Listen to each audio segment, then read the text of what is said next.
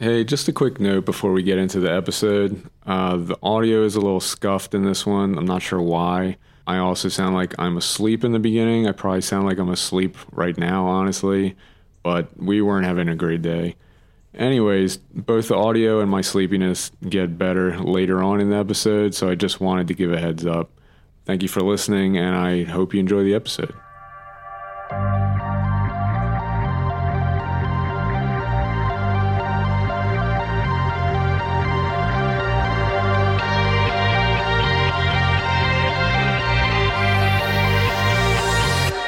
Welcome to Straw Hat Social Club, a One Piece recap show. I'm Todd, the One Piece expert, which is a made-up title that just means I've read the manga. And as always, I'm joined by someone who's completely new to One Piece, the lovely and talented Becca. How are you doing? I'm better now. Yeah. Yeah, we had to get there. We've been off for a little while because we've both been sick and just feels like something keeps coming up. Yeah. But luckily, we're kind of recording a bunch of stuff in advance, so it doesn't really matter right now. We'll have to work on getting on a better rhythm, but it is what it is. So today, you're going to join us as we travel to Seer Village, which covers episodes 9 through 18 of the One Piece anime and chapters 22 through 41 of the manga. I did want to say I am excited to not just talk about this again, but to get back to watching the series since we've been off for a little while. Because I've definitely noticed making the podcast, it's made me appreciate the series more since I have to dive into the details of the story and remember the character names and all that stuff. It makes me appreciate and understand all the little details more. Yeah. Which has been nice. I was thinking about it this morning, how obviously I was not having a good morning, but all I wanted to do was just sit and watch One Piece and just relax. Yeah, you definitely picked up the wrong order of Panera. Yes. Bring that up again. Yeah, I don't know what to say there. Just one of those mornings. Yeah. That's okay. So one thing I did want to talk about with, I'm rereading sections of the manga as we get to them, and they give like little bits of trivia at the end of some of the chapters. And in this section, they mentioned that when Oda was a child, he was initially inspired by a series called Little Viking Vic, which is a series about a Viking boy who wasn't very strong, but he was very clever. And this sparked an interest in pirates for him when he was growing up. And I thought that was interesting because you can see with Luffy, he is very strong, but he is also someone who learns very quickly and is very clever, even though he comes off as being kind of stupid sometimes. Yeah, he thinks on his feet. Yeah, and it did make me interested in maybe checking that out. I think it's like a kid show, but I'll still check it out. Yeah, it might be interesting. We did check out Red Riding Hood Cha-Cha a little while ago, which is like a kid show I liked when I was growing up, and I don't know, there's something like kind of cozy because it's all very like low stakes. Yeah, it's all very lighthearted. Yeah, it's nice to just chill out and watch that stuff sometimes. And I mean, One Piece itself is, it's not exactly a kid show, but it appeals to kids, and you can see it has that same kind of cozy feeling to it. Yeah, well, I wouldn't say when I'm watching Red Riding Hood Cha-Cha that I'm worried that I'm going to cry. Yeah, that's true. There's a lot of deeply emotional things happening in One Piece. That is true. I think right now the thing that's interesting about these early arcs in the series is that this is still, we're kind of in the introduction. This whole thing's called the East Blue Saga before we get to the Grand Line. And each arc, it feels like they're gaining something, whether it's a crew member or something else. They're preparing to hit the Grand Line, which is kind of where the main part of the series takes place. And I don't think that this arc is going to be any different. I think we have two big things that we gain in this arc, which we'll get to. I mean, did you have any kind of expectations or predictions going into this one? I know it's still, we're kind of early in the series. No, I really didn't. I mean, I can remember when we first started watching this, before it was like for the podcast. Yeah. I just literally was in it to watch it. Like I was satisfied with whatever had happened, and I was ready for whatever was about to come next. Yeah, just along for the ride, huh? Yeah. With me dragging you along. Yeah. You only dragged me along for one episode. I know. I'm glad you're enjoying it. But yeah, let's get right into it because this is a longer arc. Definitely going to be testing some things going forward because the arcs just keep getting longer, and some of the later ones are very long. So I'm going to probably have to revise the structure a little bit as we go. But yeah. Also, of course, if you're at this episode now, you know that we use sound bites, and we're testing out with sound bites because the English dub, which, we would think, if you need to translate something or have something, it'd be easier recognizable in English because this is an English podcast. Yeah. But it's not. The dub is like way off, and it like doesn't make any sense. Yeah, I think it's an issue they run into a lot of times with anime because the translation, aside from just having to be, more understandable to, I guess, a wider audience in a different country, they also try to make it match like the lip flaps and all that stuff. Lip flaps. Yeah, and it leads to some weird translation issues. When we were trying to pull sound bites, aside from just noticing that the voice acting... First of all, American voice actors just should not be used. I don't know.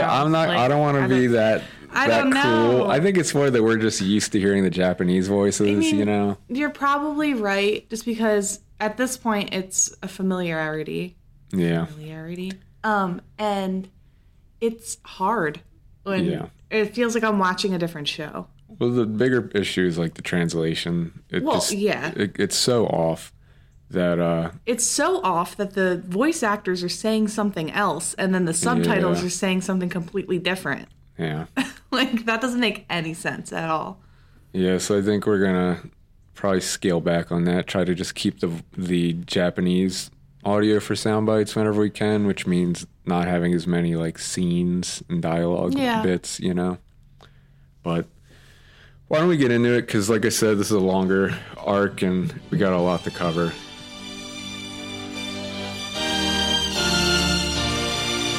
So, Syrupit Village arc begins with Luffy, Zoro, and Nami arguing over what to do next. Luffy is ready to go straight to the Grand Line, of course, but Nami argues that it would be reckless to head there now. The Grand Line is supposed to be the most dangerous place in the world, full of pirates looking for the One Piece, and they still just have tiny crew with a tiny little boat. So, I think cooler heads prevail with Nami. And I don't know. What are your thoughts about the Grand Line at this point? Like, did you have any kind of expectations? Because it sounds big and daunting, but I know at this point it's still kind of mysterious. Yeah, I think at this point I have already started to take into consideration that this is a very large series. Yeah. So I was thinking, well, it's going to take us forever to get to the Grand Line. Like, it's just like I'm thinking episodes and episodes and episodes into the future because it sounds like such a big thing. And that's where my head is at right now. That makes sense. I think for what it's worth, without spoiling things, this is a series that, like, the Grand Line's kind of where the main story kicks off. Like, right now we're kind of in the setup and the prologue. And we're still getting there. But most of the series does take place in the Grand Line, which is where like the main adventure is. So after accepting that they still have preparations to make, they head for the nearby Syrup Village on the Gecko Islands, where Luffy is hoping to find a cook or a musician, because of course he is. Of course he's looking for a cook. Yeah, exactly. Of course that would be his priority. But it is interesting because they tackle this in the series that every pirate crew has different roles that have to be filled. So far we have, a captain, a swordsman, and a navigator, which are all pretty crucial, but we're obviously still kind of light. So, I mean, what roles do you think need to get filled before they can really head to the Grand Line? I don't know if I ever really thought about it too much. Yeah. I don't know a lot about pirate lore. If you were Captain Becca, getting ready to go on an adventure, and you're the captain, you got a badass swordsman, and you have a real clever navigator, what else would you need before going on an adventure? Well, I'm going to need someone to make me laugh, because it's a long journey. True. So, I don't know. Would Somebody that be funny. like a musician? Yeah, maybe. There you go, entertainer. Yeah. Oh, I don't know. Well, I mean, personally, I would probably want someone who knows skincare very well. Okay, not sure how crucial that is, but I guess you're Do you want to burn exposed to the sun all day. Yeah. Okay. So, haven't mentioned food yet. I see the priorities. I mean, are you surprised by the conversation we had this morning? Sure. But I guess, this arc we're going to find our next crewmate. You can see I don't think you've mentioned the role that he fills, so I guess it's not a priority. No, I haven't. But also out of spoilers, I guess. But I mean, at this point, if you're listening to this episode, you've hopefully already watched this. That's true. But anyway, meanwhile, in Seer Village, we're introduced to the character who's teased at the end of the Orangetown arc. He's running through the village shouting about pirates attacking, but it's quickly revealed that this is all a lie, and the villagers aren't too happy about this daily routine. We are introduced to the Usopp Pirates, which includes Pepper and Carrot, and led by Usopp, a young man with a distinct long nose. So what were you thinking during this introduction scene about Usopp? What was your first impression? I mean, he seems very, grandiose and silly. Yeah. Yeah. Yeah, it's an interesting scene. I did like how his little followers have, hats that represent, their names. Like, Pepper and Carrot have, little vegetable hats. You know what? I don't think I noticed that. Yeah, it's pretty cute. Yeah, I didn't notice that, and now I love it. His character designs tend to be really funny and interesting like that. Shortly after, Onion, the last member of this crew with his little onion hat, he runs through the village also shouting about pirates and reveals to Usopp that there are some actual real pirates who landed on the island shore. And these pirates bear the Jolly Roger of none other than Buggy the Clown. So this probably sounds familiar after what happened at the end of the last arc. But Usopp responds to this by saying that he has "I'll die if I don't eat snacksiosis."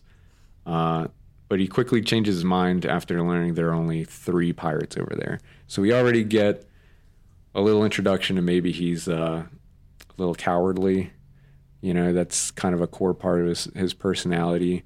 And he seems to have this ritual of running through, shouting that there are pirates attacking, and everyone kind of just knows it's not true. Is really annoying. Yeah, I think that it is kind of an annoying first impression. But, that's got to be exhausting. Every morning waking up and somebody's screaming.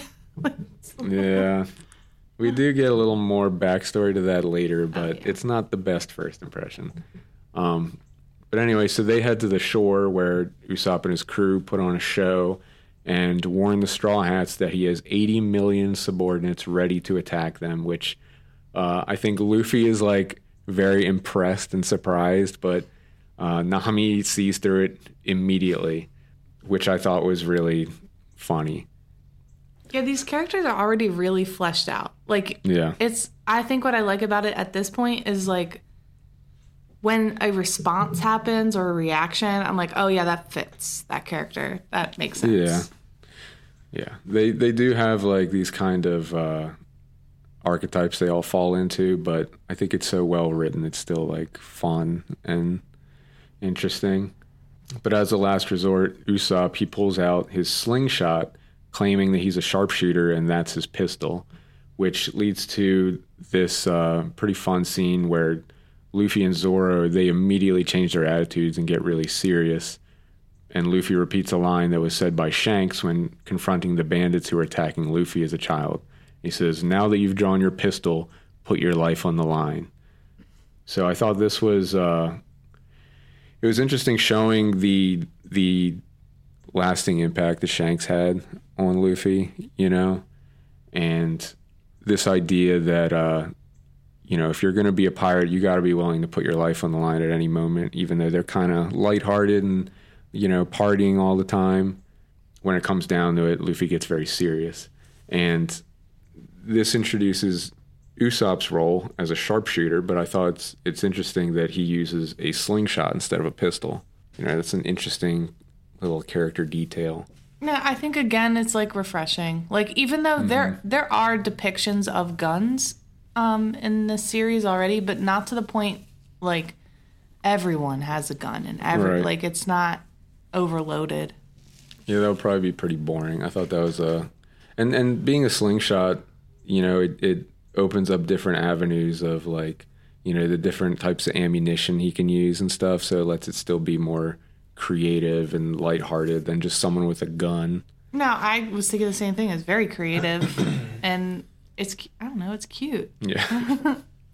So after a tense moment, Luffy reveals that he knew Usopp's father, and they share a striking resemblance. So we get a flashback where we meet Yasopp, who's an extremely talented sharpshooter who is part of Shanks' crew, and Usopp is overjoyed to learn that his father is part of a famous pirate crew, risking it all on the sea, and they wind up hitting it off over this. So this really it points to this idea, like the thing that initially inspired Luffy to become a pirate, which is, you know, freedom, because he grew up on this tiny little island, and to him, his draw to being a pirate, the whole excitement about it, is the sense of freedom that you can go out and explore, like, anywhere around the world. And I think that's an interesting part of his character, because I think most people, when you hear pirate, you think like criminal, you know, you think they're dangerous and scary. But to someone like Luffy and to the type of people that he recruits on his crew, it's more about the freedom and the adventure element of it, you know? So I think it's easy to see how him and Usopp kind of connect over this, because Usopp seems to have that same kind of motivation. I think it's also interesting to see that now he's meeting somebody that he heard about so much when he was a child. Yeah. From someone else, of course. I think that's interesting. Yep. That their paths cross again, in a way. Oh, yeah. And it is funny that he just immediately sees the resemblance because they both have a big nose. Yeah. And that's like the signature thing about Usopp. So afterwards, Straw Hats, they head into town for some food while Usopp heads to a nearby manor to see Kaya. She's a young girl living by herself at a manor. And we learned that her parents were rich, but they passed away a few years ago, which left her in the care of her butlers, Clahador and Mary. And Usopp, he regularly visits her and tells her stories outside of her window, even though her butler Clahador refuses to entertain him. So what were your first impressions when you were introduced to Kaya and Clahador and the whole situation of Usopp, who's like known as this liar, but he's using that to like create these stories to keep her entertained while she's home by herself? I thought that it was sweet. Like, she's obviously bedridden or something. Like, something is wrong where she cannot come outside. And even though Usopp is telling these crazy, outlandish stories, she seems to, like, know. So it's not like he's just, like, blatantly lying to her. It's like she knows this is entertainment. Yeah. So, I don't know. I thought that was sweet. But Clahador? I don't know how to say that. He was creepy. I immediately was like creeped out by him, and the way he like pushes his glasses up with the palm of his hand is, I don't know why, it's just like creepy. So good character design on that one. I do remember reading it for the first time. It's like they kept pointing to that little motion of moving his glasses up, and it was just so weird that it was like, why do they keep drawing focus to this like over and over again? Well, I think I've noticed is like, not only are all of the character styles like different for each design, but like he delves deep into like personality and like making sure like they have like their own tagline and like the way they move, and I think that attention to detail is what makes it so interesting. Oh yeah, they're definitely very distinct. But shortly after the Straw Hats, they're told about the whole situation by Usopp's crew. So they head to the manor to ask for a ship because they find out she has all this money. And of course, immediately Luffy's like, oh, we can go get a ship there, because that's just how he thinks. But this is when we also understand that Luffy, he's actually impressed by Usopp because he thinks it's great that he goes there just to make her laugh. I think that's a small detail early on that gives you an idea of Usopp's character, Klahadore, we realize he doesn't really share this sentiment. So after he catches Usopp talking to Kaya, he calls Usopp the son of a filthy pirate, and Usopp hits him in the face in response. Usopp says that he's proud of his father, a brave warrior of the sea, but Kaya, she has to step in and stop things from escalating any further, which causes Usopp to just run off. And the detail that I liked about this is how the kids are all angry.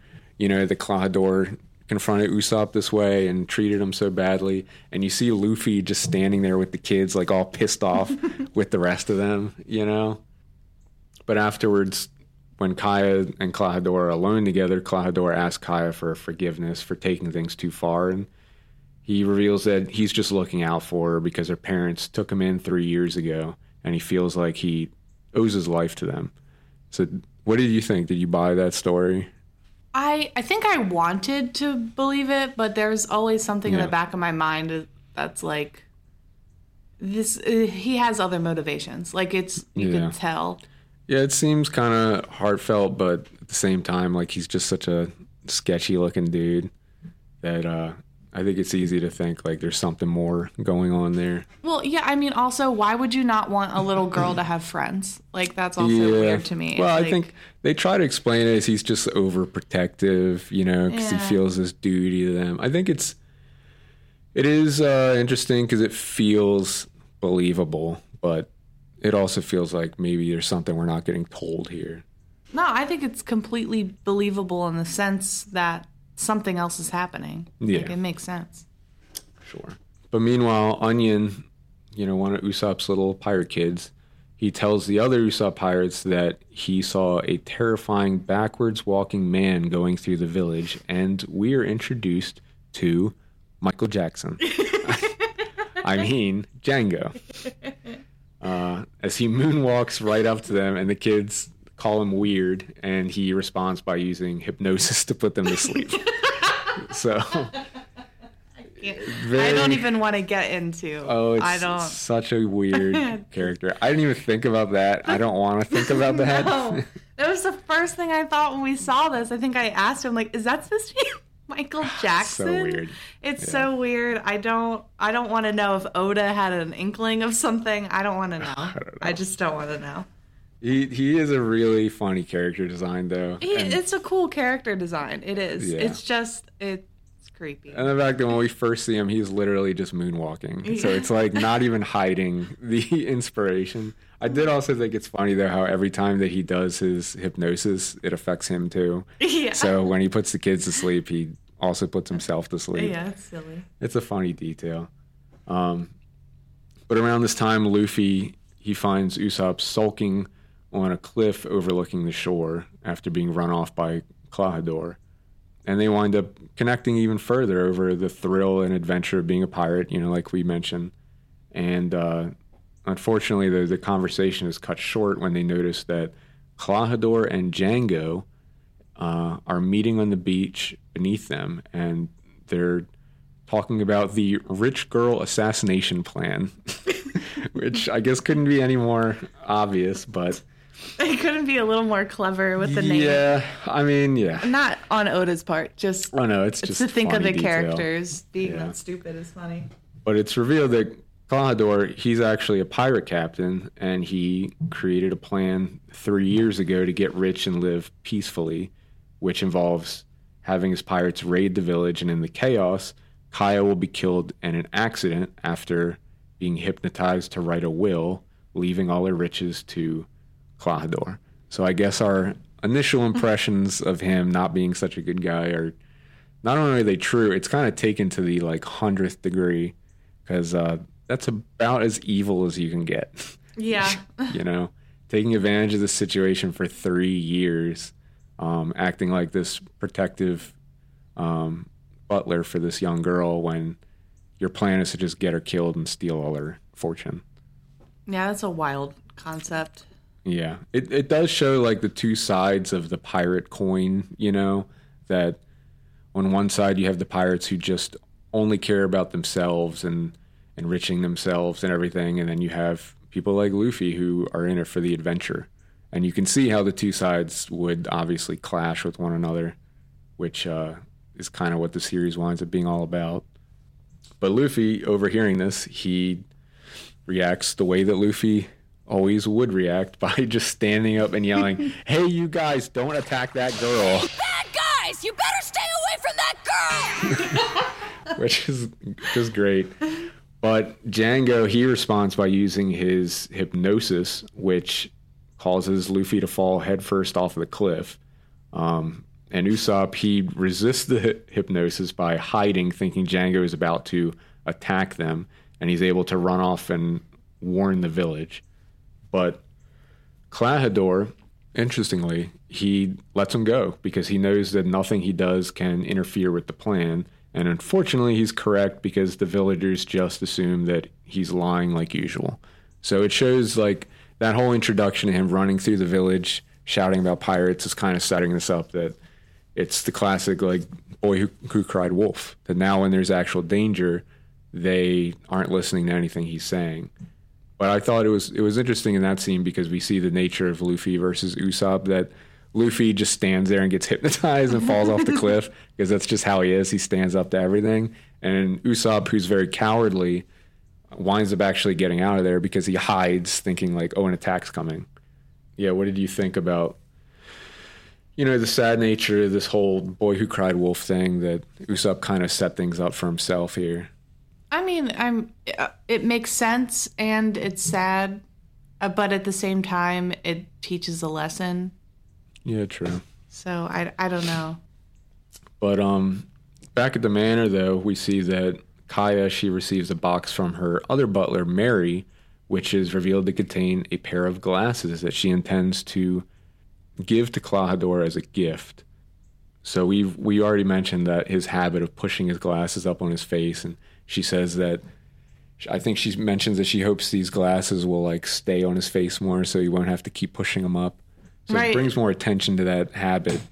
Yeah, and I think it's so sweet of her to notice that tiny detail of him. Yeah, she's very thoughtful. Yeah, and it's just so sad that he's trying to kill her. Yeah, it is sad, since we've just had that revelation about his true nature. But while searching for Usopp, his crew, along with Nami and Zoro, they find Luffy, who's just sleeping peacefully after falling from the cliff, which is kind of funny because when they see him fall off the cliff, they're like, "Oh, he's dead," because he just falls head first. Yeah. But meanwhile, Luffy's just kind of sleeping, and Nami, I think, just gets mad and kicks him and wakes him up. She's like, "What are you doing? Just sleeping down here?" Yeah, something I think I've noticed is it looks like Luffy gets his energy from eating and sleeping. Yeah, pretty much. Which I mean is how humans work, but it just seems like it's like a superhuman. To an extreme. Yeah. Yeah. But when he wakes up, he's able to tell them about Klahadore's evil plan, so they head out to look for him. But Usopp, he's busy trying to warn Kaya about what's coming, since the villagers wouldn't believe him. And we get this very tragic scene where he grabs Kaya and he tries to take her to safety, but he's confronted and shot at by Mary and the guards at the manor. And after fighting back, Kaya just winds up becoming scared of him, and she slaps him in the face, and Usopp is forced to run away, and he takes a bullet in the arm in the process.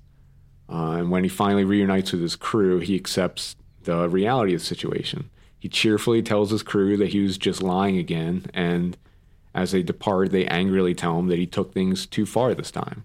So I thought this scene is super tragic because he's just trying to help her, and he is like very desperate to get her out of that situation, but across the board, no one believes him. And there comes a certain point where he just has to kind of accept it, you know, that like this is the bed that he's made for himself, and his reaction to it is to just, you know, be like, oh, it was all a lie, you know, like don't worry about it. And even if it means, you know, his crew, they get angry with him. They tell him that he took things too far. And so, yeah, what did you think about this scene and kind of the tragedy of it all? Yeah. Well, I think with this, Usopp at this point realizing that he can't save them, I think he doesn't want to cause them more distress. Yeah. So he just accepts that, and it's like, well, if I can't get them out of here, the least I can do is let them be comfortable, I guess. Yeah, and we get a revelation of like what his plan is, his kind of plan B after this, after his initial panic, but it's kind of sad that this is where things are, you know. So that night, as Klahadore meets with his pirates and prepares for them to attack in the morning, Usopp speaks with the Straw Hats and realizes that it's going to fall on him to protect the village, since no one will believe him.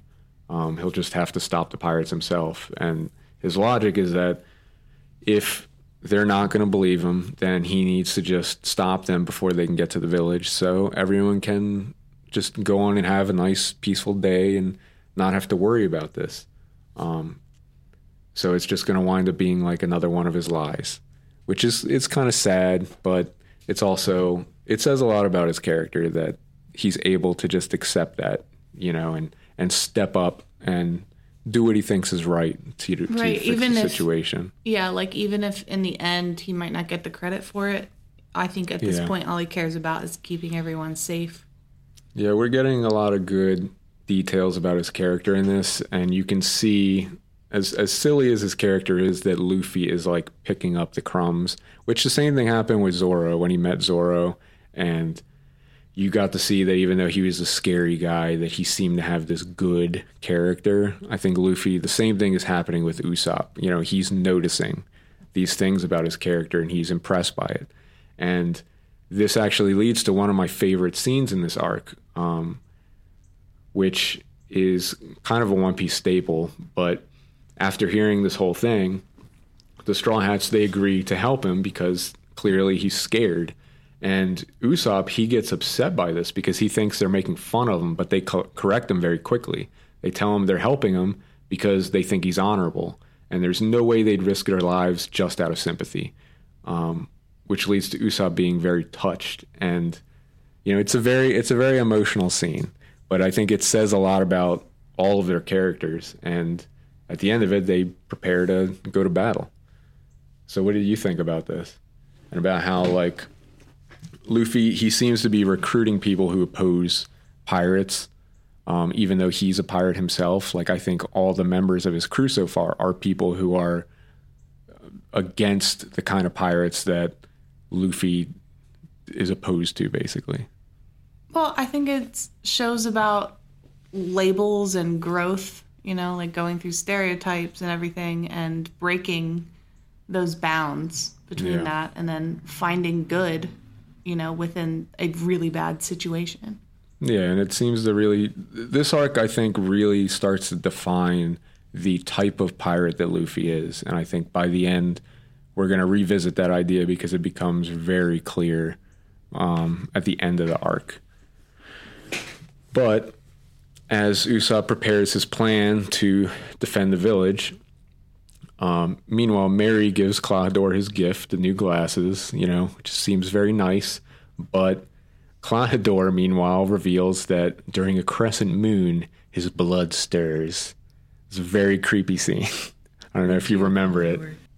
After he reveals his plan to Mary, he smashes the glasses and he attacks Mary, which leaves him in a pile of blood. So at this point, the ruse is dropped, and Klahadore takes back his actual identity, which is Kuro of the Thousand Plans. And yeah, I think this whole scene, it's funny for two reasons. One is because one of the things Oda does with his villains, he makes them really, really evil. Like it's actually something I think is very effective about One Piece is he makes the villains just so bad that you want to see them get their ass kicked. And this scene is a perfect example of that. Like he is just evil. He is really shitty. And there's a whole scene where it reveals that he has these long claws, like comically long. And there's that part where he's like standing over Kaya in her bed with like the blood on his claws, and it's like, god damn, like really creepy. Yeah, I did not expect it to go this route. I remember first watching it, and first of all being shocked that Mary like is bleeding on the floor. I was like not expecting that. But yeah, this is very creepy and dark. Yeah. But as Kuro's pirates prepare for dawn, Usopp, as part of his plan, he spills oil on the pass leading to the village. And his plan is to lead them into this choke point and fire on them as they attempt to climb the pass. Which I do think is interesting because it shows the nature of his character as a sharpshooter is that he seems to be, rather than, fighting people directly, he's not as strong as like Luffy and Zoro. He's more about coming up with these kind of plans and schemes and using whatever tools are available to him. But as they're waiting, it's not long before Nami hears yelling in the distance, and Usopp realizes that they're at the wrong pass, which leads to a kind of silly scene where the pirates are in the northern end of the island where the Straw Hat ships are docked, and this leads them all panicking to go and meet with these the actual spot where the pirates are. Nami, of course, panics because she realizes that their treasure is left on their ships, and she grabs Zoro and drags him down into the oil as she heads off that way. And the rest of them run off with Usopp just telling them, head north. So I thought that was funny because Luffy... We get to see kind of a montage of each of them as Luffy is just heading in a coldish direction since he's told to go north. Zoro is stuck in the oil, and Usopp, he winds up getting there before everyone else and is just kind of like, what the hell? Because they were way faster than him when they were running off. He's like, why couldn't they get there before me? Because they're a wreck. They're just like, it's so funny to me though that Nami is just always concerned with her treasure. Yeah. It's funny. Girls be shopping. Yeah. I mean, she do be shopping on the show. That's true. Some of those fits, man. They're pretty nice. Fire fits. Yeah. But yeah, there is definitely a chaos to the Straw Hats. That is pretty funny. But Usopp, since he gets there first, he makes a brave stand shooting at the pirates as they advance. But then, he freaks out that he's the first one there, and it's kind of just him versus this whole pirate crew. But he tries his strategy of telling them that he has 100 million men standing by, ready to fight them. But of course, they just realize it's a very obvious lie. And so his next step is to try to bribe them with the treasure that's on the Straw Hat ship. But the pirates just say, well, they're just going to take it anyway. Yeah. Mm-hmm. But I did think it's worth discussing Kuro's pirates, because we've talked before about how a lot of these pirate crews have like a kind of theme, and the theme here is just cats. Like all the pirates just have like little cat ears, and it's just like, okay, I guess that's a direction to take. Maybe if we had a pirate crew, we would just have the cat pirates. You think? Well, yeah. I mean, obviously, Ares would be the leader. Oh, yeah. He'd be the captain. But finally, Django, he prepares to hypnotize Usopp, but this is when Nami shows up, and she immediately hits him over the head for trying to offer the treasure to the pirates. And this actually saves Usopp from being hypnotized. And, another funny thing is she's the one who's able to recognize that Django's a hypnotist, because Nami seems to be very quick, thinking on her feet. But after that is another funny scene where both Nami and Usopp, they fight over who should fight the pirates based on like who's more scared. I thought that was a funny scene. That isn't Nami. I think she's like, look, I have tears in my eyes. I know. Maybe that's Usopp. I'm so scared I am literally about to cry. Like, I don't know. Really funny how they're like trying to convince who's more scared. It's a good glimpse at the two characters. They're definitely very different from Luffy and Zoro, who are on the other end of the spectrum, where they're just ready to fight anybody, But Usopp does reveal that he has caltrops, and he spreads them on the pass to slow the pirates down, which goes back to what we were saying about how he seems to be more about preparation and using different tools and stuff. And this actually, it works. It allows him to fire on them as they advance. But when they try to fall back, Nami realizes that they also drop caltrops behind them, so they are completely trapped. And I think that's Nami's fault, too, that Usopp just gets more angry at her for doing that. But the pirates, they're able to close in, and they hit Usopp in the head and knock Nami backwards as she tries to save him. But just as it seems like the pirates are about to get past them, that's when Zoro and Luffy show up and basically just send all of them flying back down the beach. What did you think about... Because in this scene, I think Usopp, even when he gets hit in the head, there's that part where as they're going by, he like reaches out and grabs the foot of one of the pirates because he's just so desperate to stop them. I think that it's interesting that as cowardly as he is, you can see there's definitely still, he's a very brave person who really cares about protecting people. Yeah, I think it's pretty obvious at this point. Like, he's relentless. Like, he's going to do whatever he's got to do, if not to protect Kaya, mostly the rest of the village, too, which I think is very admirable.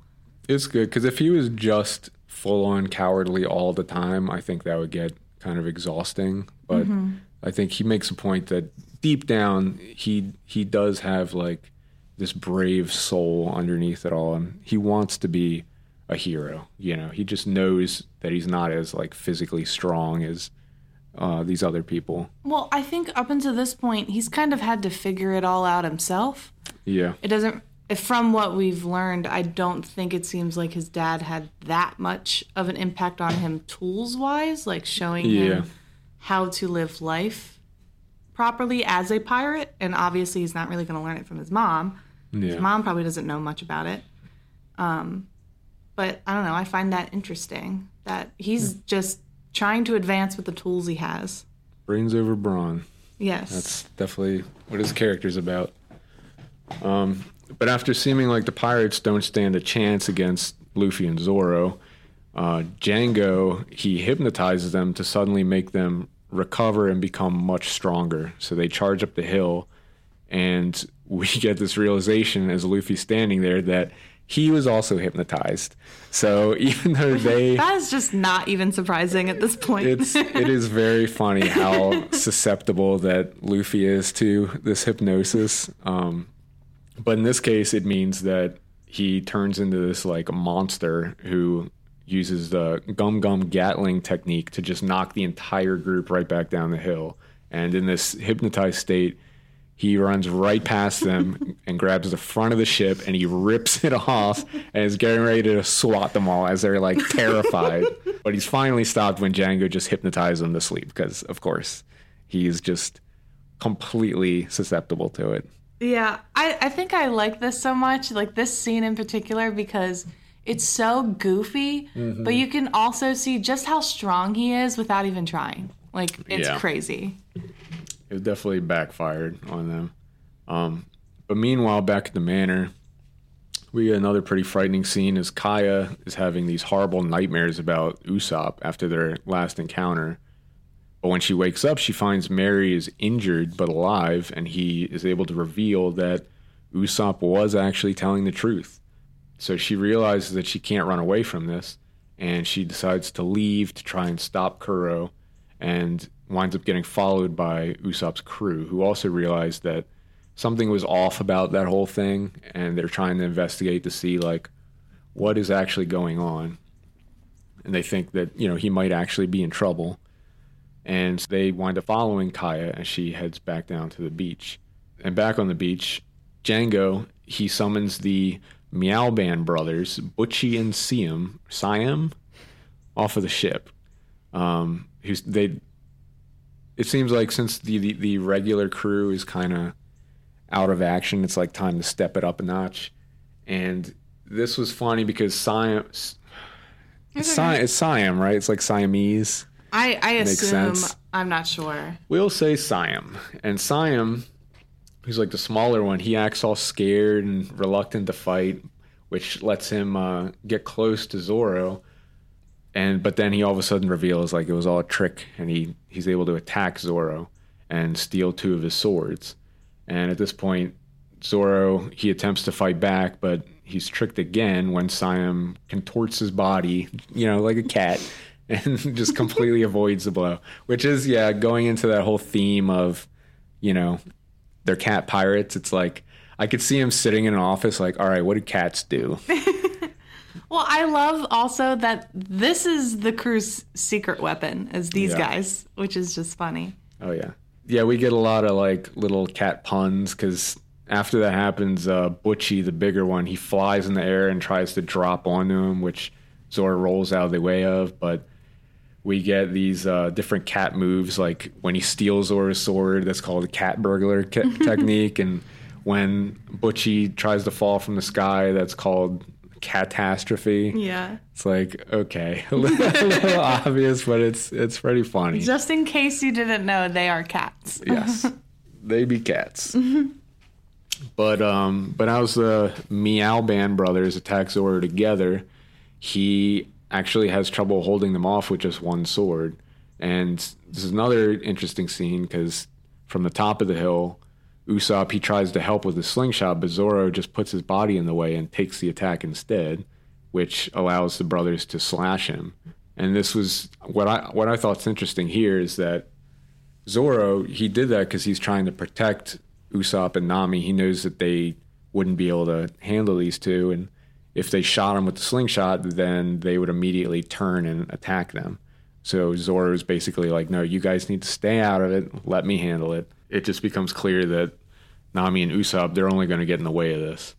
So Nami, she goes down to get Zoro's swords back, and she gets stopped by Django. And this is the reveal that ring he uses for his hypnosis is like sharp, and he's able to throw it at people. And this is the moment when Kuro finally arrives, because he's wondering what's taking everyone so long. So when Kuro shows up, the Meow Band brothers actually decide to challenge Kuro because they believe that he's had this easy life for 3 years while they've been fighting for their lives at sea. But when they attack, Kuro, he just dodges them easily and gets behind them, thanks to his pussyfoot maneuver. The pussyfoot maneuver? Yeah, this is insane to me. This is so insane. I mean, it's just funny that he's like such a dangerous character, and like all of his abilities are like, everyone's like all terrified saying, oh my god, it's the pussyfoot maneuver. I would really love to know the intention behind that. Like, did he want it to be so ridiculously silly? Oh, I'm sure, yeah. Like, it just, every time I see it and the subtitles pop up, it just makes me laugh. It is very legitimately funny. But this is also when he reveals that whole habit of pushing his glasses up is because of the claws, his signature weapons. Right, yeah, now that makes complete sense. Yeah. It makes sense enough. Yeah, it makes One Piece sense. Yes. Yeah. But he spares the Meow Band brothers, but tells his pirates that he will only give them 5 minutes to defeat the Straw Hats before killing all of them himself. And in the confusion, Nami, she's able to get Zoro his swords back, and he uses them to defeat both Meow Band brothers in a single attack tiger trap. And this one's interesting because he mentions that, there's a difference between just using 3 swords and using the 3-sword style, which is his whole signature thing. And I think the power difference between, when he has 1 sword and he's barely holding him back, but once he has all 3, it's like he just defeats him in 1 attack. I think that's a pretty important note about his character. And after that, Nami, she runs over to Luffy to wake him up, and he is woken up just in time to catch the hypnosis ring in his teeth that he threw at Nami, which this part's kind of funny because in anime, he just catches it in his teeth and breaks it, but in the manga, he stands up and just catches it in the back of his head. Yeah. Which, a little more violent. I guess that's why they changed it. So in the manga, it hits him in the back of the head? Oh, it literally just goes into the back of his head, and he has to pull it out. I think it's funny him catching it with his teeth, though. Yeah, I think it's a good change. It's that, and it's smooth, and he saved Nami. Sure, So yeah. I think it all ties together. But yeah, Nami makes it very clear right now that it's up to Luffy to save the day for the treasure. Gotta stay true to herself. But at this moment, this is when Kaya finally arrives, and she's ready to sacrifice herself and her family's fortune just in order to save everyone else. But Kuro, being, this horrible bad guy in the One Piece universe, he reveals that he'd still rather kill everyone for peace of mind. And he tells Kaya that even after everything they'd been through together, he just simply endured her for the past 3 years in order to see his plan through. And Usopp, he is absolutely enraged by this cruelty, but Kuro tells him that he owes him for hitting him in the face earlier and is only stopped from killing Usopp by Luffy's gum punch from the bottom of the pass. So again, we already mentioned that when Oda wants you to hate a bad guy, you're going to hate him. Because this is like a very, very cruel scene, saying that he was around her for these past 3 years where she was nothing but kind to him and he just doesn't care at all. It was very cruel. But I did also think it's interesting that just knowing that, like, if Luffy and his crew weren't there, you can imagine, like, how differently this would go. Well, yeah, it's sad to think about that, like, if they weren't there. Because it obviously would... everybody be dead. Yeah. It's sad. But I think it's one of the things I like about the early parts of the series, because at this point, nobody knows who the Straw Hats are. Nobody knows who Luffy is. So even now, they just think of them as these nobodies, But Luffy and them, they're still making a name for themselves, and they make it very clear that, them being here is going to drastically change, the course of history. Yeah, I think this take on pirates is so incredible to me because they always act out of love, every time. They act out of love and kindness, and I think even, I don't want to get political or, meta, the series will eventually. It's just like, seeing something so kind and make such a big change is so inspiring when there's so much violence and... Yeah, it's so selfless. Yeah. At this point, Usopp's crew of vegetable children shows up, and they attack... Vegetable children. Am I wrong? You're not wrong. It's just funny. But they show up and they attack Kuro while he's on the ground, refusing to run now that they know the truth. They also call him a butler, which I think is funny. I thought that was funny too. But as in B-U-T-T. That's a pretty good burn. It is a good burn. From the vegetable children. Yeah. But this begins the final confrontation of this arc, which is Usopp tasking his crew with protecting Kaya so they can become men who protect what's important to us, which is very telling of his character and his ideals. So they run off into the woods with Django in pursuit, but meanwhile Zoro squares off with Butchie, who was powered up by Django's hypnosis even after he was cut down, and Luffy is obviously going to have to take on Kuro. But Zoro, he actually makes really quick work of Butchie even after all this. After Butchie, he jumps in the air and he uses his catastrophe technique and destroys the landscape, but Zoro, he takes him out in one attack and has this badass thing where he throws his sword in the air and sheathes them like a boss, as they come down. Not much of a threat there. But after this, Usopp, he has a moment with Kuro where he tells him that he'll do whatever it takes to save the village. And Kuro and his crew, they just laugh at his weakness since he can't even stand at this point. And as can be expected, Luffy, he intervenes and throws a boulder at the pirates because he's enraged that they laugh at Usopp during such a dire moment. And as Zoro carries Usopp away to save Kaya, since he'd only get lost on his own, Luffy is finally left to fight Kuro one-on-one, captain versus captain. Which this is kind of how a lot of these things end up, is the captains have to fight it off one-on-one at the end, and it comes down to a difference in ideals, really. Because Kuro, he doesn't understand why Luffy is fighting, why he's putting his life on the line for these nobodies. But Luffy says that there's a man in the village that he doesn't want to die, which shows that he's forming this connection with Usopp even at this point.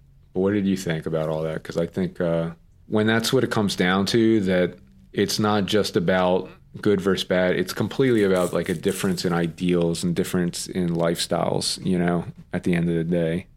Because they couldn't be any different from a character perspective. Well, I think obviously this has made me fall even more in love with the story when you have a character that not only cares about his crew and what happens to his crew, but just the people around him. Yeah. But Kuro does prove to be the most difficult opponent he's had yet because of his pussyfoot maneuver. Pussyfoot maneuver. Which makes him too fast for Luffy to keep up with him. Because we know that's the fastest move you can do. It's of course. Pussyfoot maneuver. Of course. Yeah. What is faster than a kitty? But as Kuro pushes his advantage in this fight, we wind up getting a flashback, which explains how he wound up here. And what we get in the flashback is that years ago, after Kuro made a name for himself, he was constantly pursued by the Navy, and he eventually became sick of it. He became sick of constantly being on the run. And so in keeping with his title of Kuro of 1,000 Plans, he devises a scheme to leave this life behind.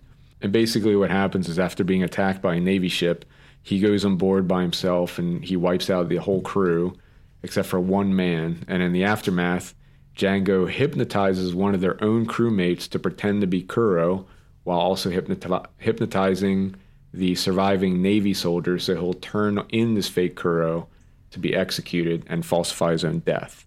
So did you recognize this surviving Navy person? At first, no, I don't think so.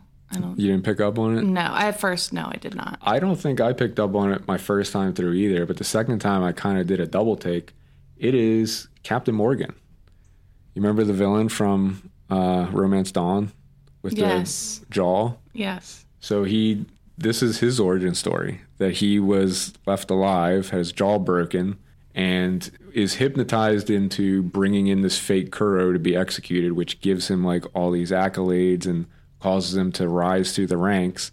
So you basically see that he didn't get there through any of his own accomplishments. It's because of this. Like, this is what set it up, which I think was very smart. It's smart and very telling. Like, I think it's going to be hard to not talk about politics with this show because it's clearly about socialism. It's political. It's political in nature. Yeah. I think when you see scenes like that played out into a story, it almost makes you feel seen. Like, okay, yes, this is happening in the world. Like, people have a leg up not because they worked hard, but because someone else like did something in a favor sort of way. Especially because Captain Morgan, remember, he's constantly talking about how great he is and everyone needs to worship him and revere him and everything. And yeah, it kind of sounds familiar. Elon. Yeah. But we get this revelation that this was all kind of handed to him on a platter and he just ran with it. So I did think that was it's interesting, especially because it's not like shoved in your face. You kind of have to be paying attention. But back in the present, Luffy, we've already discussed how he seems very quick to think on his feet. He gets around Kuro's speed by blocking one of his attacks with a giant boulder, which allows him to snap off all the claws on one of his hands. And in another early defining moment, Luffy tells Kuro that he's disgusted, that he's tired of being chased, and tells him he's not fit to be a pirate. And Luffy straight up says that his ambition is much greater than Kuro's, which I think this really defines, like we said earlier, this is the kind of pirate that Luffy is striving to be, and how his ambition is really his strength. Like, his ambition is so strong that he's not going to let anything stand in his way. And this is it's an interesting way to show them head to head, because Kuro just thinks Luffy's just a nobody, and he's just kind of like, you were too weak and pathetic to achieve what you're going for. But Luffy, at the other hand, is like, you're the one who said you are tired of being chased and you don't care about your crew. So it's like, what kind of ambition is that? So I thought that was very interesting. But what makes it even worse, is Kuro, he reveals that his plan always involved killing his own crew just to tie up loose ends. And this just makes Luffy even more enraged. And he tells Kuro that he'll never be better than Usopp, which again, I think is telling of what Luffy regards as actually being strength, what he looks up to, what he values, which is very different. It goes back to what you were saying about this being not just a battle between two people physically, but it's a battle of like wills and determination and ambitions. And it's pretty easy to see that Luffy kind of comes out on top here, But yeah, and it's at this moment that Luffy, he finally sees through the pussyfoot maneuver by just blindly striking at Kuro when Kuro goes behind him, because he just anticipates that that's what he's trying to do. And this is when Kuro finally reveals his most powerful attack, the out-the-back attack. There's no reason to use the out-of-the-back attack! You said that was a mistranslation, right? It's supposed to be out the bag, right? Like cat out of the bag. Exactly. In the manga, it's called the out of the bag, like cat out of the bag. And at least in the version we watched on Netflix, they translate it as the out the back maneuver, which makes no sense. Yeah, I'm curious to look into what the Japanese words for bag and back are. Maybe they are as similar in tone as the English words. I guess, but like in the manga, they already translated it as out of the bag. So they already had that to go off of. So it's a weird choice that I don't really understand, but okay. But the way that this out the back attack works is that he basically sways back and forth and then seemingly disappears before suddenly striking everything around him, seemingly at random. And it seems that, when he uses this attack, he moves so fast that he has no control over who he targets. So he winds up slashing his own crew members and the environment and everything repeatedly. It's like, what a shitty technique. Yeah. Like, it's I'm not like commenting on the writing, more so the character. But like, if you had a power like that and it had the potential to hurt other people, you obviously don't use it. Well, he seems to be very selfish. Oh, well, yeah. Doesn't really have any regard for anyone other than himself, which just winds up further enraging Luffy. So Luffy, he just winds up standing and waiting before he gets slashed, so that he can reflexively just reach out and catch Kuro and slams him into the ground.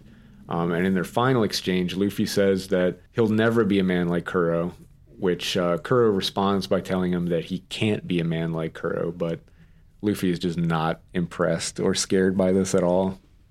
Yeah, it seems like a comment that could go over somebody's head that just obviously has no care for other people. Yeah, exactly.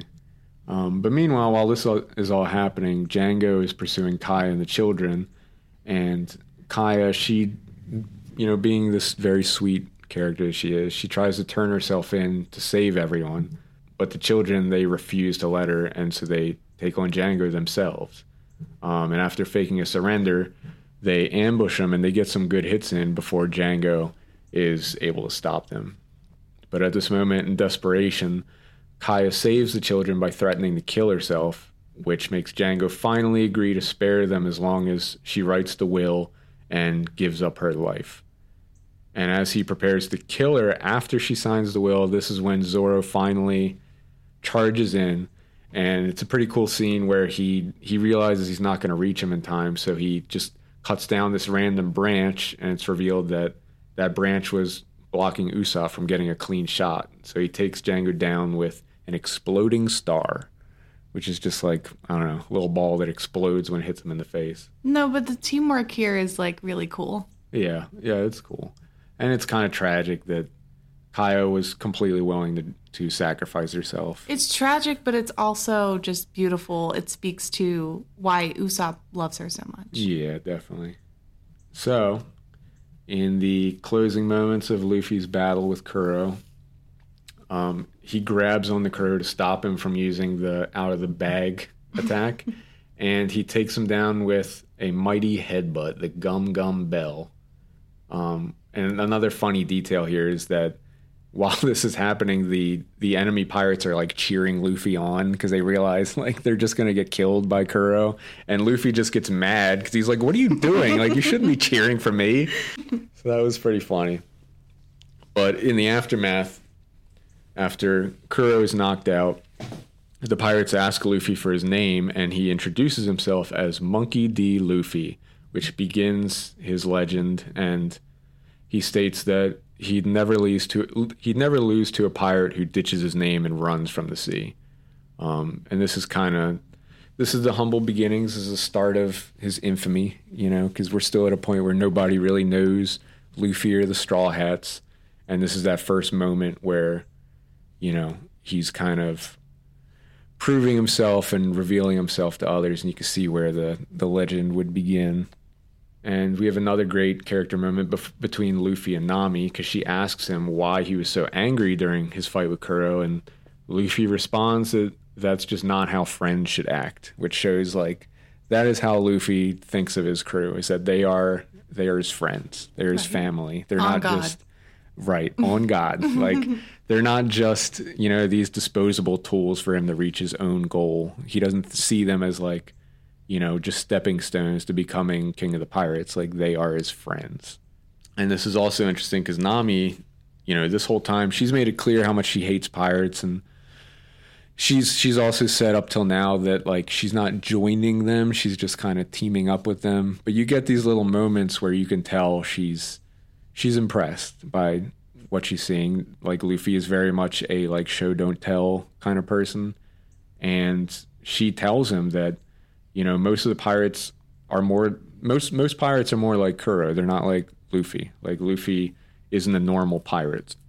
But another thing that I think is really interesting here that they kind of set home is that Luffy, like when he fights people, he doesn't kill people. Like his whole thing is that he shatters their beliefs by defeating them. And they make it clear that these type of figures who are trying to make a name for themselves and become, pirate kings and everything, like they care more about their beliefs than their lives. So when Luffy is smashing their beliefs, like that is like the ultimate defeat.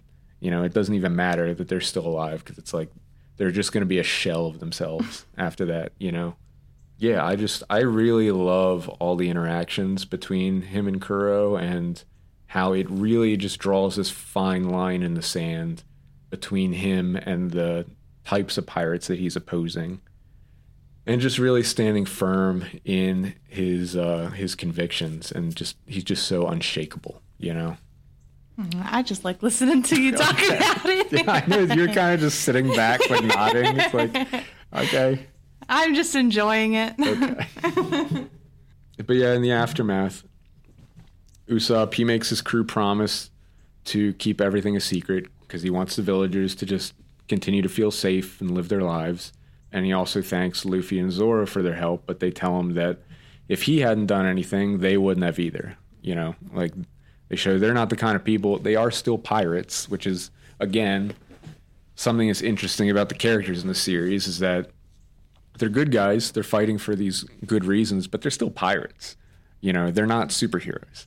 So in this case, they make it clear they're not going to just step up and save everybody out of the goodness of their hearts. They're doing it because Usopp shows that he cares so much about this village and the people in it that he's willing to put his life on the line, even though he's weak, he's scared, he's very fallible. He's not like this superhuman monster like Luffy and Zoro are, and they recognize that, and that's the thing that spurs them to step up and help him out. It goes back to that scene before where he thought they were looking down on him and laughing at him.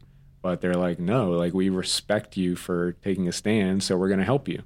And that happened last arc, too, in Orangetown with the mayor, when he marched off to fight Buggy by himself. And they were like, all right, let's go. We're going to help him out, But after that, Usopp, he disbands the Usopp Pirates after reminiscing about their past adventures, and he inspires them to pursue their own ambitions, claiming that the pirate flag is calling and it's time for him to head out to sea. And as thanks for saving everyone, Kaya and Mary give the Straw Hats something to help them pursue their dreams on the Grand Line, a big ship called a caravel that's full of supplies. And Usopp also reveals to everyone that he's heading out to sea too, before Luffy stops him and just tells them to get on board because they're friends now.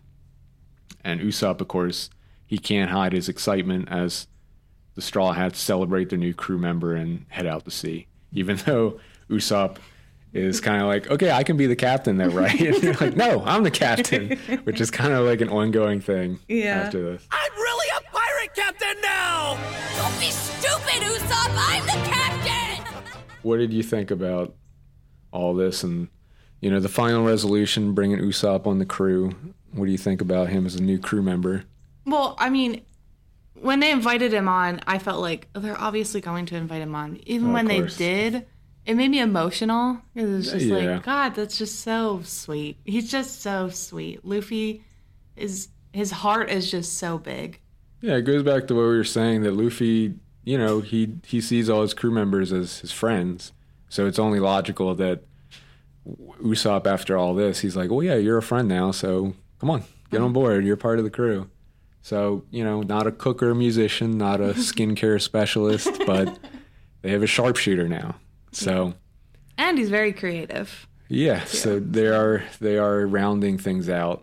And that's kind of what we alluded to in the beginning, is now they have a sharpshooter added to their crew, so they're 4 people now. And they also have this big ship, which is, what is it called? The Going Merry.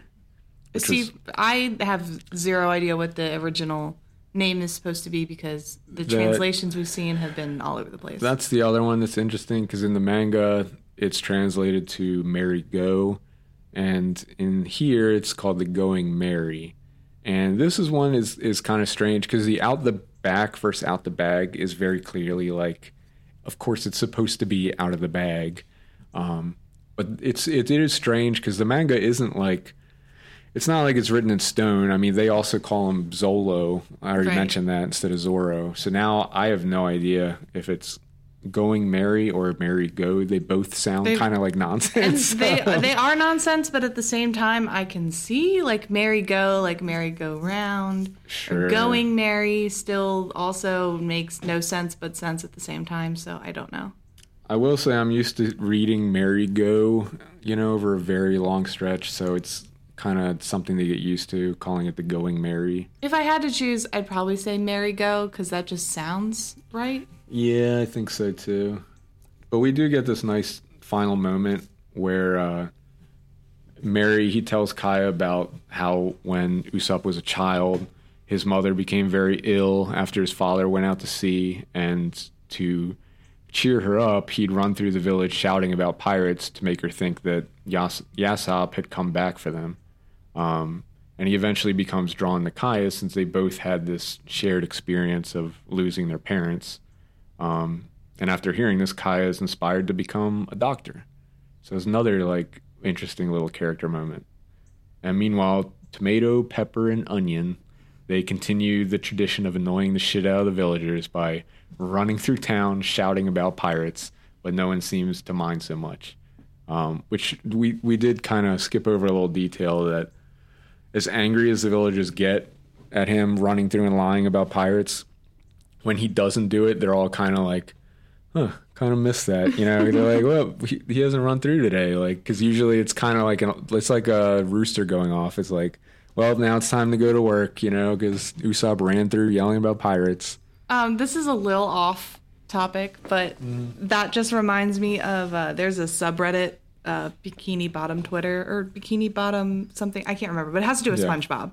And there's a guy or person on there who posts every Friday, "You made it through the week, sailor." And it has Mr. Krabs. I don't know if it says that exactly, but he like didn't post for a couple weeks, and people were like, "Where is he? Like, is everything okay? Like, where is that?" You know, and they would say his username and everything. And he came back and he started posting again. Yeah. But yeah, it reminds me of that. Yeah, people, you know, you fall into these certain routines and you get used to things, especially in a sleepy little village like this. But it is funny that his little Usopp pirates, they pick up their tradition and keep it going even after Usopp's gone, which is very sweet. A little cute moment. So there's one more episode. This one's kind of interesting because the timelines changed. In the manga, this episode actually took place before Seer Village, and in the anime it's after. So there's like minor changes because obviously Usopp wasn't there in the manga at this point, but it's mostly the same. Basically, the way it starts, the new 4-man crew's hanging out on their new ship and talking about how they need a pirate flag now. So I guess there's 3 things they gain during this arc. And there is a funny moment where Luffy attempts to draw the pirate flag, and it looks like awful. It's like a little child sketch, you know? But Usopp, he reveals that he is a gifted artist, of course, because he seems to be like a jack of many trades. First he presents a Jolly Roger that looks suspiciously like Usopp, which they're all like, no, I don't think so. But after that, he draws the iconic symbol that we'll be seeing a lot of from here on out. And I know you've said it before, like, what do you think about the final Jolly Roger design? Well, I mean, I love it. I think first of all, it's simple. It makes sense. You know what it is. Gets to the point, which is everything you want in a design. It's very recognizable. But I also really love Luffy's. Just out of like... That's true. It's just charming and funny. But like, he had to get his idea out. I think it would be funny to use that like childish little design, you know, once they get to the point where they're like these feared pirates, to see them coming up on the distance, like, oh shit, it's the Straw Hats. I do want to hang that flag on our flagpole. That's a good idea, actually. But after sailing for a while, they find themselves on the outskirts of a legendary treasure island that supposedly incurs God's wrath on anyone foolish enough to land there, which of course only makes them more excited to explore it. But after landing, they quickly discover that the island is inhabited by a lot of strange hybrid creatures, which I always thought was like just such a funny little detail. It's like all these little animals that are mixtures of different animals, you know? Not long after that, they get threatened by a strange voice that claims to be a protective god of the island.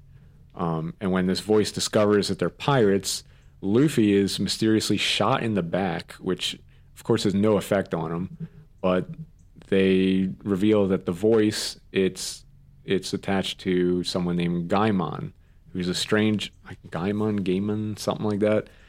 But he's a strange man that's stuck inside of a treasure box who claims he's been there for the past 20 years. And what he tells them is basically back then he was a treasure-hungry member of a pirate crew who came to the island following a treasure map. And after searching everywhere and coming up empty-handed, Gaimon, we're going to call him Gaimon, he decides to climb up a cliff face that hadn't been explored and discovers several treasure boxes at the top. But after noticing his crew is sailing away, he panics and falls straight into an empty treasure box, which puts himself in the predicament that they find him in. And basically, Luffy and his crew, they offer to get the treasure for him, and Luffy slingshots himself up there, and there's this weird moment where he like refuses to hand the treasure over.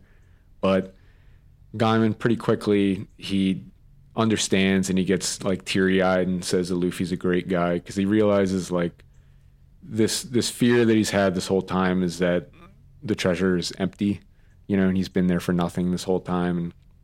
And Luffy, he reveals this, and he was trying to save him from the truth. But we also get this revelation from Gaimon that like this is the trouble with treasure maps, is that often the treasure is long gone by the time you get there. And as they're wrapping up and getting ready to head back to sea, Luffy offers Gaimon a place in his crew, but Gaimon decides to stay on the island and protect the animals. So it's like a silly little story, but the main purpose of this is to kind of give you more information about the Grand Line. We get like a look at the world and like the map and how it all makes sense. I don't know if you like picked up on that.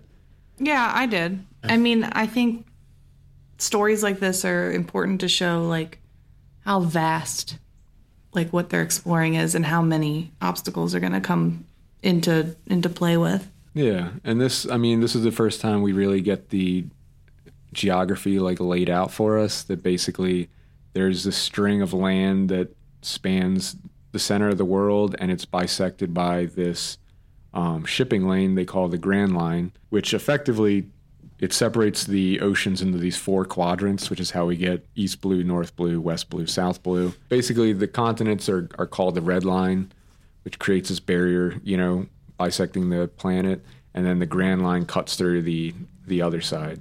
They really play up the fact that the Grand Line, it's very dangerous, and how, pirates who go to the Grand Line, often they return looking like zombies after what they faced out there. And it's also mentioned, I don't remember if it's mentioned here or somewhere else, that there are a lot more people with devil fruit powers in the Grand Line, which seems to be part of the danger out there. But what were your like impressions about, like, what were you expecting from the Grand Line at this point in the story, if you remember? Well, I do want to built up a lot. Yeah, well, I do want to touch on that on the island. Oh, Ares is snoring. Okay. Yeah, that's what that noise is. Jesus, bud. He is cozy as hell. Okay, so when Luffy is refusing to tell Gaiman about what he found in the treasure, I found that so incredibly sweet. Like, I immediately knew what he was doing. And I just thought, because, like, at this point, if you think that Luffy would pick up treasure for someone else and keep it for himself, like, maybe you've missed the point. Yeah. But it's just, I found that moment so sweet because he knows how long this man has been waiting to see that treasure. And it's just, it's a very sweet moment for him. Well, it's also funny because Luffy isn't the kind of guy to like come up with complex schemes or whatever. So it's basically just like them saying like, okay, like hand the treasure over. And Luffy's just like, no. It's just like, that's it, I mean, that's a tough situation to be in. You're but they all get mad at him. Yeah. They're like, what the hell, man? Like, it's his treasure. And he just doesn't really have anything else. But Gaimon, he picks up on it right away. But what did you think about the Grand Line there? Like, what were your expectations about that?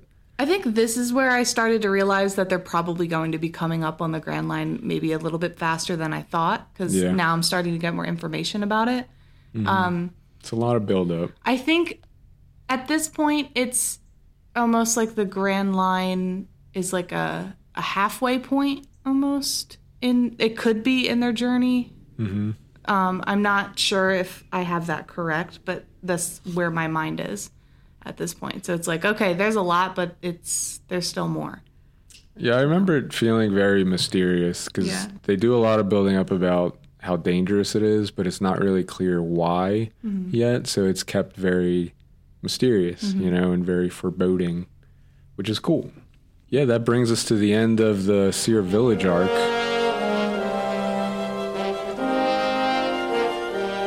What were your thoughts about this arc, like, overall? Like, what were your lasting impressions? Overall, it's very silly. Like, there's a lot of dark stuff that happens, but overall, I felt like it was silly. I will say, like, I don't know if we're getting to, like, where you're telling me where I want to rank these. Oh, we're getting there. Okay, I'll get to that then. But I was already really impressed by the characters themselves, but then now seeing character development starting to settle in, I'm even more impressed by, like I've said before, he just ties everything back. Like, you will know the backstory on everything, and I'm totally in for it at this point, and I want to know everything. Yeah, and there are really big character moments, because I think this is when we start really getting a feel for the type of pirate that Luffy is, what his actual ambitions look like. Because it's one thing to say that he's going to be king of the pirates. It's another when you can really see how he looks at these other pirates who are just all about cruelty and strength, and he just looks down on that and thinks like that is just, it's paper thin. Like there's nothing there. Like Luffy's ambitions are so much bigger than that. And even though he's such a like small, unassuming character, you start getting that feel that there is like this fire inside of him that's just so much bigger than these people that he's going up against. Yeah, I think at this point is where I was like, you can like this guy is meant for big things. Like it's not just another pirate adventure. Like you're already starting to get behind him on everything. Yeah, and the other thing that's interesting is just that he's fought a few different antagonists at this point, but we haven't really seen him get like pushed to the point where, like, I don't know about you, I never felt like he was going to lose or anything. You know, no, I never thought he was going to lose. And it's this like effortless strength that he has, like physically, but also like mentally. Oh, sure.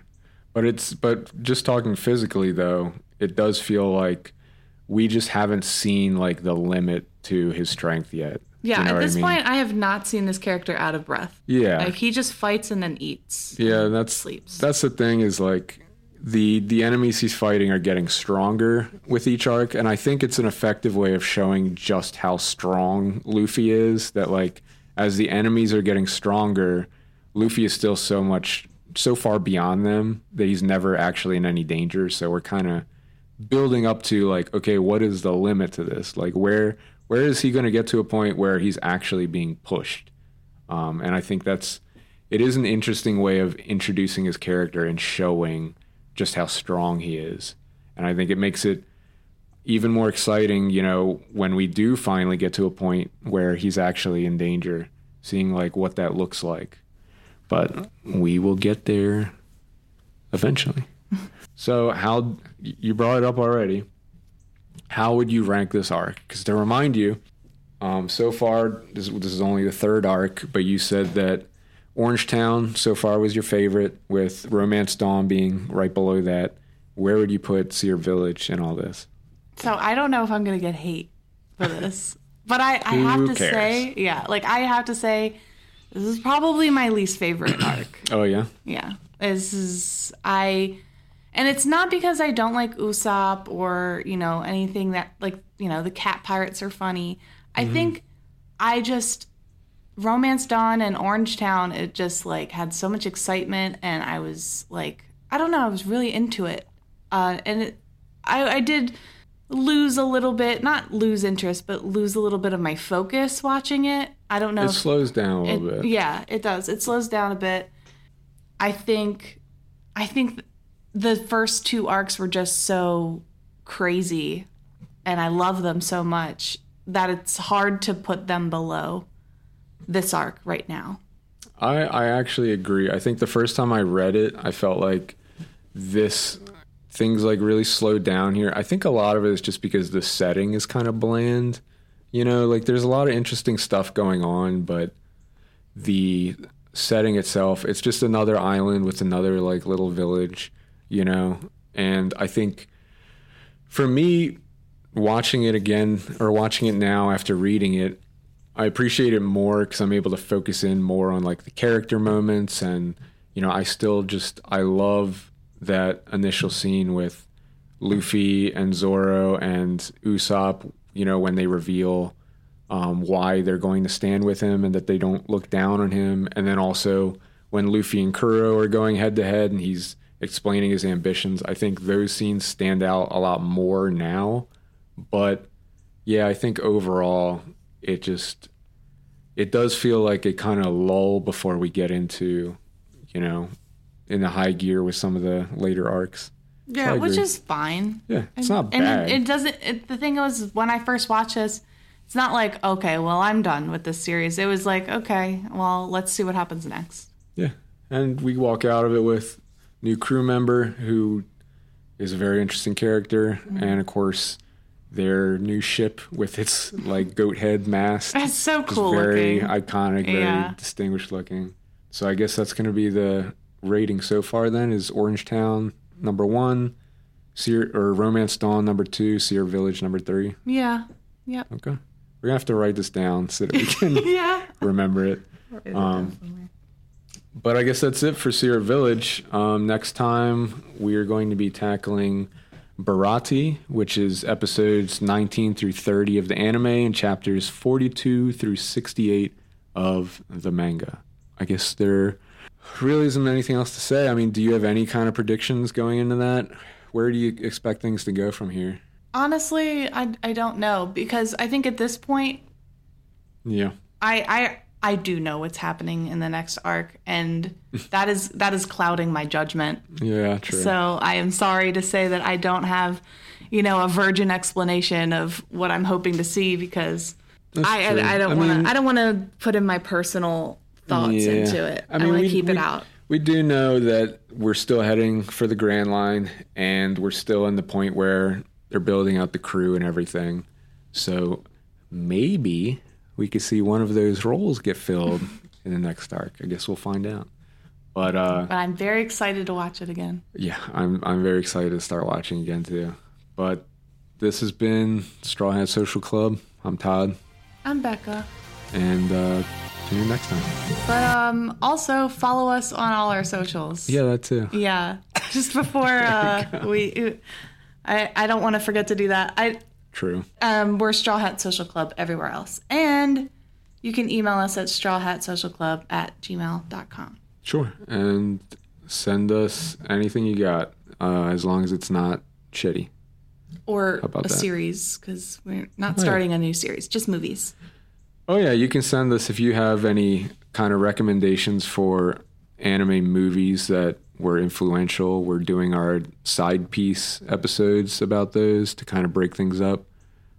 So we definitely welcome submissions, even though we're still going through our own anime histories. We'll get there eventually. Just know it might take time to get to yours. Yeah. But just thanks for listening. Follow us everywhere, and I guess see you on the next arc. Subscribe. Yeah. Leave reviews, all that stuff. Yeah. Oh, yeah, all that too. Blah, blah, blah. But yeah. All right, we'll catch you guys next time.